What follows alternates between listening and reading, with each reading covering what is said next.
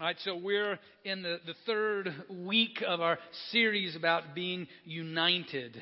We talked the first week about we're united because we're all on the same floor of the hotel, and the hotel is burning.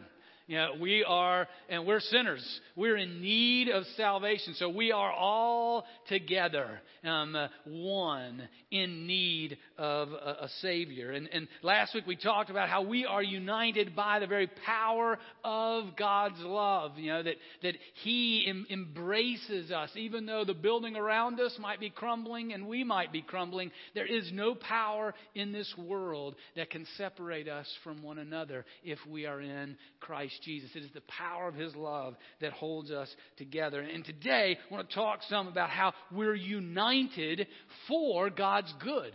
You know, to do God's good around us. It was a couple weeks ago, actually after the first sermon, that one of you sent me an email, and that I've asked you if I can use it, because you caught this part of our being united as the church in Jesus, that we're united to do His good, to carry out His righteousness and His justice around us. And this is what this person said. And I asked them if I could share this with you. Being unified is being unified in our anger against Satan. It's unified anger in Satan throwing roadblocks and temptations to all of us that keep us from the life God intended for each of us. The plans that God has that prosper, not to harm, to give hope and a future. What happens when we get united behind that? What happens when we get united and say, Satan, enough is enough? What happens when in faith we step out and stand up for truth, hope, and love? God bless you. How are we as a church equipping, not just mentally and spiritually, but physically, to stand unified and standing up for those things? Being unified sounds nice and kumbaya, but this week I've been challenged to see the power to change that comes in being unified. It's a choice to be unified. It's an act of humility to be unified. We're putting our own selves and desires down for a greater cause. And that's living out Philippians 2 in a powerful way. And Philippians 2 is that passage where Paul tells us that Jesus did not count equality with God as something to be held on to, but He left it, the comforts of heaven, in order to come among us and to become a human, and a human who would be a servant and die on the cross.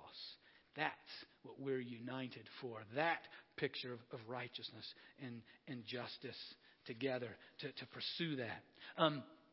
It's, you know how bombs have blast zones? You know, you see the mushroom clouds, bombs go off, and it's going to impact so much within a certain radius, of, ground zero. And I was reading an article where a guy was saying, churches should have blast zones. But it's blast zones of grace. It's blast zones of mercy, blast zones of righteousness and justice, of goodness. The impact that the church has, where mercy and justice explode around us, goodness and love, where we are united and impacting evil, injustice, poverty, and hunger around us. We're united in order to bring about justice and equality and truth and beauty. In a word, we're united to have grace zones where humans flourish as God was created us to flourish. One of the passages we want to look at is Zechariah chapter 7, starting with verse 8. It's on page 772 in your Pew Bible. And it's just to capture that this is God's heart, that we are unified to be that blast zone of righteousness and goodness around us. So Zechariah chapter 7, starting with verse 8 or 772 in your Pew Bible, or you can follow along on the screen. Let's pray together. Let's play together too.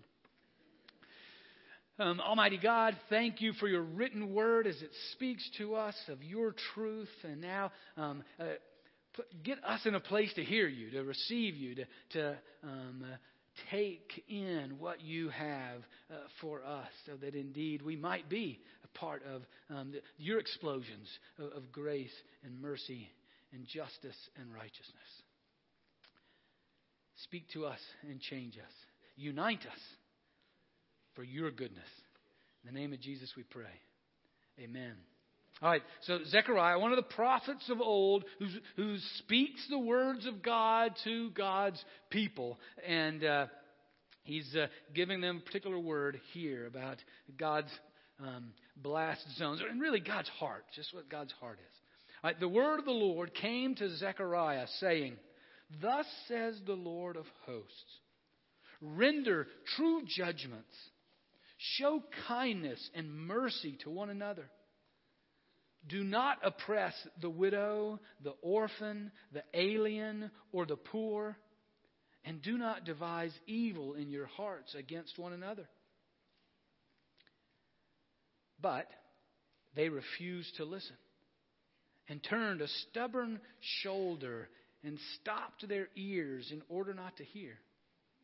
They made their hearts adamant in order not to hear the law and the words that the Lord of hosts had sent by His Spirit through the former prophets.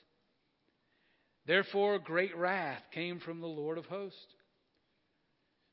Just as when I called, they would not hear, so when they called, I would not hear, says the Lord of hosts.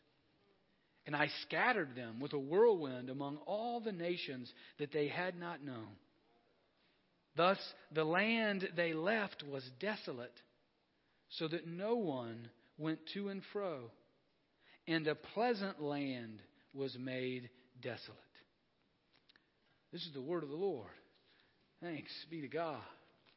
What I want you to see here is capture God's heart for those who are voiceless, those who are powerless, those who are weak in our world. That's why he says here, don't oppress the widow, the orphan, the alien, or the poor. Those were the words of the people in their day that were powerless, that were weak, that once that they came into those situations, and there was no way for them to be lifted back up into the fullness that God had created for them. And that was that was at the center of God's heart for all of God's people.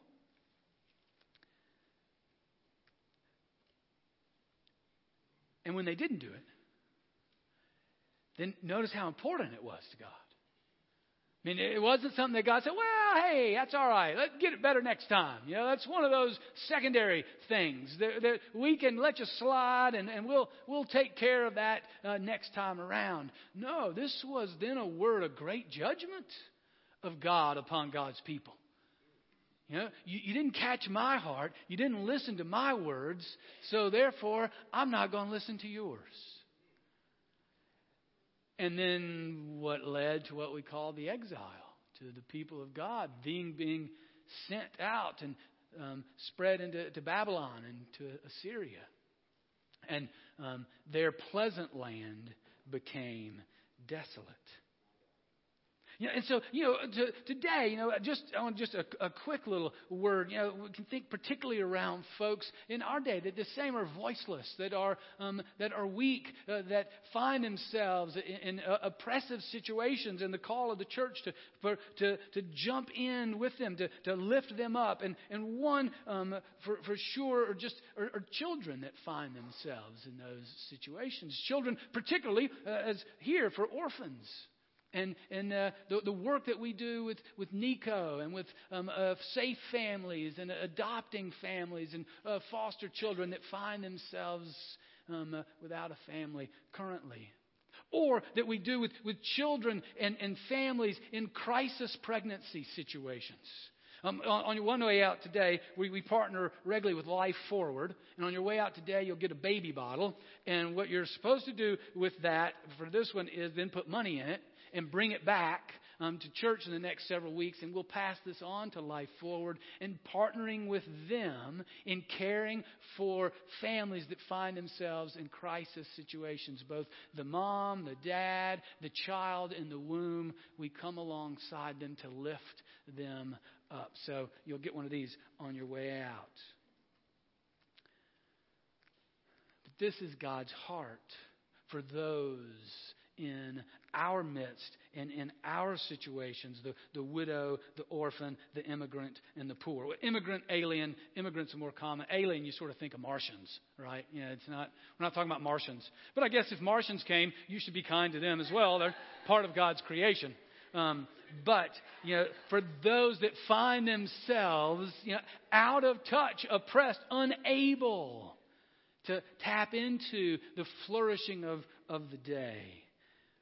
That's God's heart for how we then need to have gospel impact in the world around us. Jesus had the same kind of situation in Matthew 12 where we find in Him as He, well, it makes sense. I mean, Jesus is God.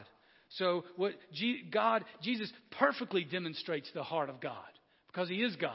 Well, whatever Jesus says, whatever He does, that's God doing it. That's God saying it. So we want to see and understand God's heart. That's where we go to Jesus, and we see in Him as well a heart for the widow, for the orphan, for the immigrant, for the poor.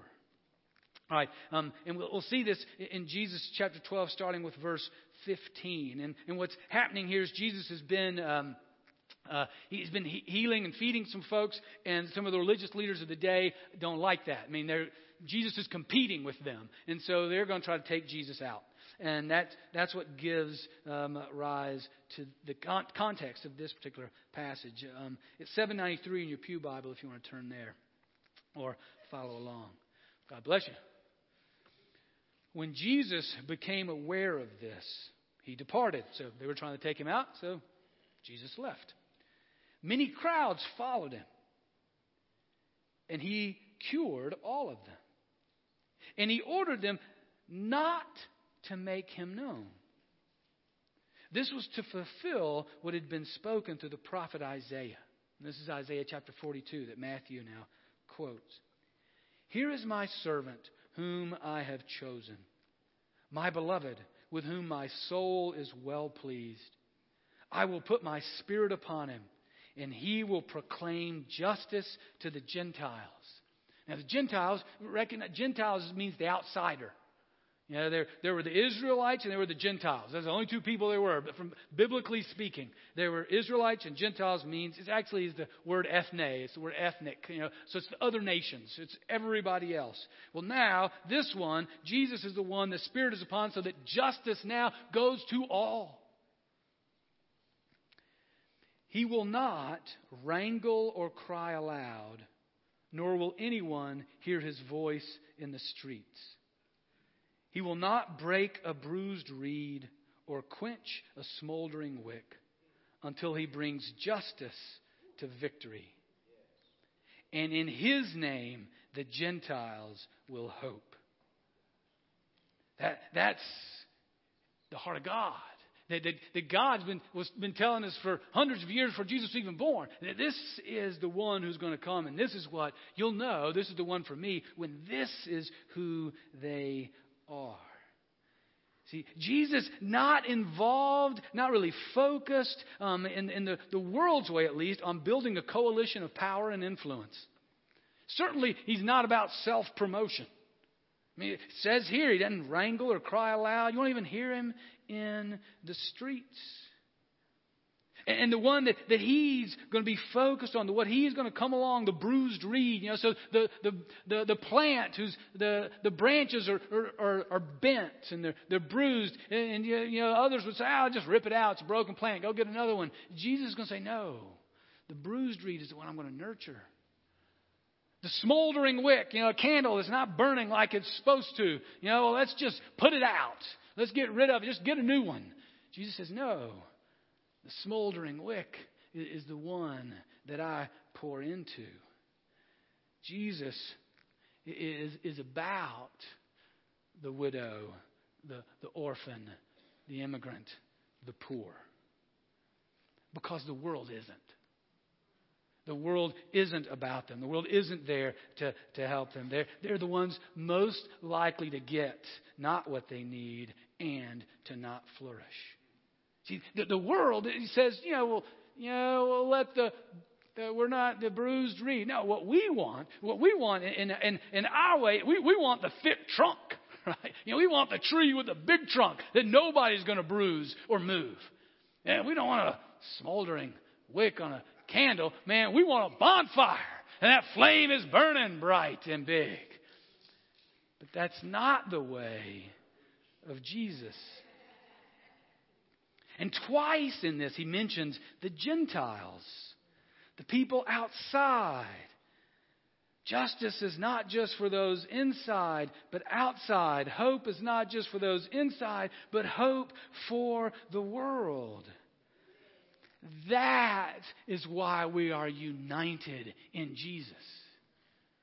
We're united in Jesus in order to pursue His justice, in order to do the good that He's calling us to do, to be about the hope of the world that is in Him, to truly believe what we sing, that He does impossible things.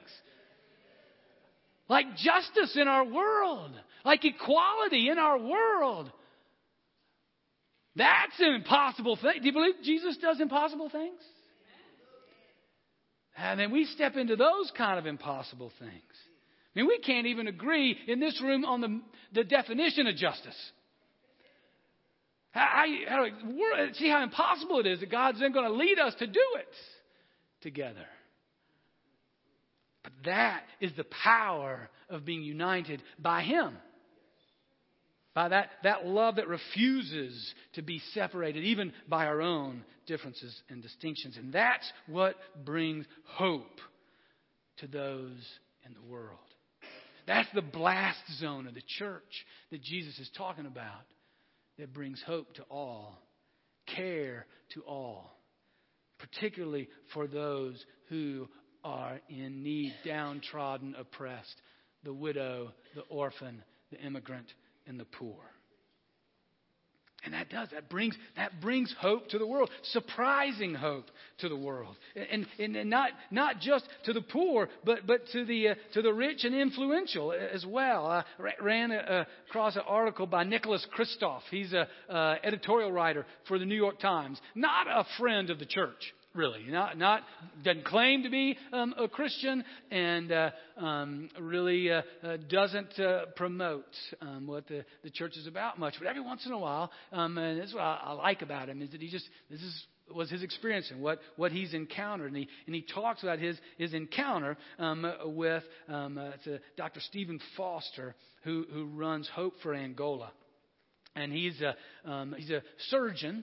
Who has been in Angola for now 39 years, raised his family there, and has been in the remotest places and the places that nobody would ever know. I can't even say the names of some of the cities, but he's been there working, teaching literacy, fighting famine and disease, and struggling to bring health, full health, to Angola. And Angola, for most of the time he was there, was Marxist. And so they were adamantly opposed to what the church was even doing there. But they let him in. They let him in, and publicly they said, your churches will fail. But privately they said, keep on going, because you're the only person that's going to those places and doing those things. And we need you. One son contracted polio while I was there. One daughter survived cerebral malaria. They nearly starved on a number of occasions because of famine and government persecution and all the rest. But they continued in the impossible things of pursuing justice and righteousness in Angola. And Kristof, he concludes his article by saying that he wrote this in one of those times when there was a lot of bad press about the church, and people were jumping on the bandwagon and just attacking the church. He says, the next time you hear someone at a cocktail party mock evangelicals, think of Dr. Foster and those like him. These are folks who don't just proclaim the gospel, but live it. And they deserve better. See, it's that kind of hope, even for Nicholas Kristof. For those outside the church, that as they see the blast zone of the gospel in Angola, that even they receive hope. That's why we are on board with what God does in our own community, in our own city, in our own neighborhoods, in terms of pursuing justice and righteousness and goodness and caring for the widow, the orphan, the immigrant, and the poor in our midst. So an article from a professor who is an economist at the University of Pennsylvania.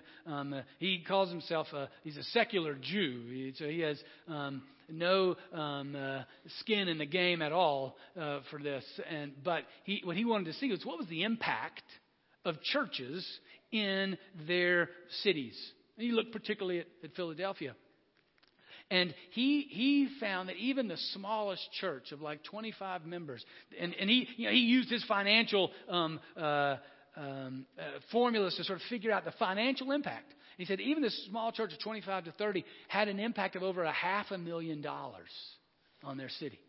And then a church around 350 members, similar to the size that we had an impact of over $6 million in the city of Philadelphia. And he goes on to say, here's some of the reasons why it has that impact. And he saw the groups and the classes and the work that helped to support and promote families, that would prevent divorce, that would keep families together. He saw the work of suicide prevention, of providing relationships for those in need, and particularly those in elder times in life, as their social networks get smaller and smaller. They would come together, and he gave financial implications of that on the city. And that's just on the value of the community coming together. Then he added to that how the church was working, helping to provide homes for those that are homeless, helping to provide food for those that were hungry, helping to lift up the education system in the city for those who were not receiving education. And as he added all of that up, it amounted to over $6 million as the blast zone of grace and mercy for a church. Do you realize that that's why we're united? That that's what he's called us together to? And that when we leave from here in a little bit, it's an explosion. And we become part of that blast zone, taking grace and mercy and justice wherever we go. At your work, do you see your work, the work of your hands in that way? You know, as you work, whether it's in education, whether it's in manufacturing, whether it's retail, food service or delivery or food development, medicine, law, engineering, transportation, technology, science, the arts. Whatever the work that you're doing, do you see that work as part of the blast zone, of the flourishing of our community? And the many ministries of the church, similar to what the economics professor found in the church he looked at in Philadelphia, ways that support individuals flourishing and families that fight addiction and that care for those that are in need. Specific ministries you think of here, the Global Mission Team, partnering with Catholic Social Services. Coming alongside the immigrants, the aliens in our land to say, how do we help you? Just, figure out how to get to the grocery store, to learn the basic language, to get your kids to school. How to come alongside you and lift you up. How an interfaith hospitality network that we're a part of the blast zone of grace, coming alongside families that are homeless and saying, here, come stay in the church. For 3 weeks out of the year, part of a larger group, we say to those families, we want to support you and hold you together and lift you up. How through like Christ Community and College Hill and Feast of Love and City Gospel and City Link, we partner with other churches in the neighborhood and in the city to care for those who need work, who need food, who need furniture, who need simply companionship. And we want them to flourish. So we're a part of the blast zone of the church in our city and in our community. And as I've already mentioned with Nico and Safe Families and foster care and adoption care, we come alongside those, for whatever reason, their families are unable to care for them in the moment or permanently. Do you recognize that those things aren't just nice, good things, but those are the heart of God? Those are the things that don't just pay dividends tomorrow. They pay dividends for eternity, because that is about what God is about for all of eternity. It's part of the blast zone of grace and why we must be unified in pursuing righteousness and justice, because it's not easy. And you know that. We also partner with Pleasant Hill School, just down the street, with Whiz Kids and tutoring, Treehouse with mentoring, running a soccer program there, to helping develop their summer camp.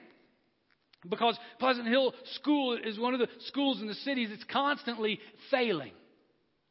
And it's one of the schools in the city where the way the system works, that's where most of the students in this part of the city land who are poor. So we have a school with over 90% of the students of poverty. That's a hard place to go to school and to teach. But man, Mrs. McDowell and Mr. Walker and the teachers there and the staff there, they are pouring into the students and the family there. And you know who was on the front page of their newsletter last month? We were. College Hill Presbyterian Church is on the front page of their newsletter because of the ways that we join with them in the blast of the good news of Jesus in caring for the families in our community. But in that and in all the rest, the reason we need to be united is because we are in a spiritual battle. I wish it were just a problem of money. I wish it were just a problem of good decisions. Those are helpful. Those are really good things. But it is a spiritual battle. There are systems at work that are powered by the evil powers of this world, the evil powers of heavenly places, by the devil himself. I mean, the very fact that in any city there's a school where there's such a high concentration of poverty ought to tell you the devil's at work and loving it. Because that's a good way to continue to keep folks down. Find a collection of students that are in troubled situations and just put them all in the same place. And the children, of course, are the victims, right? Because they had no say as to who they were born to. None. Whether the parents unable, or whether they're doing all that they can, whether it's illness, or they're just unwilling. I don't know. It doesn't matter in some ways, because that's the reality that God says we've got to enter into, because that's His heart.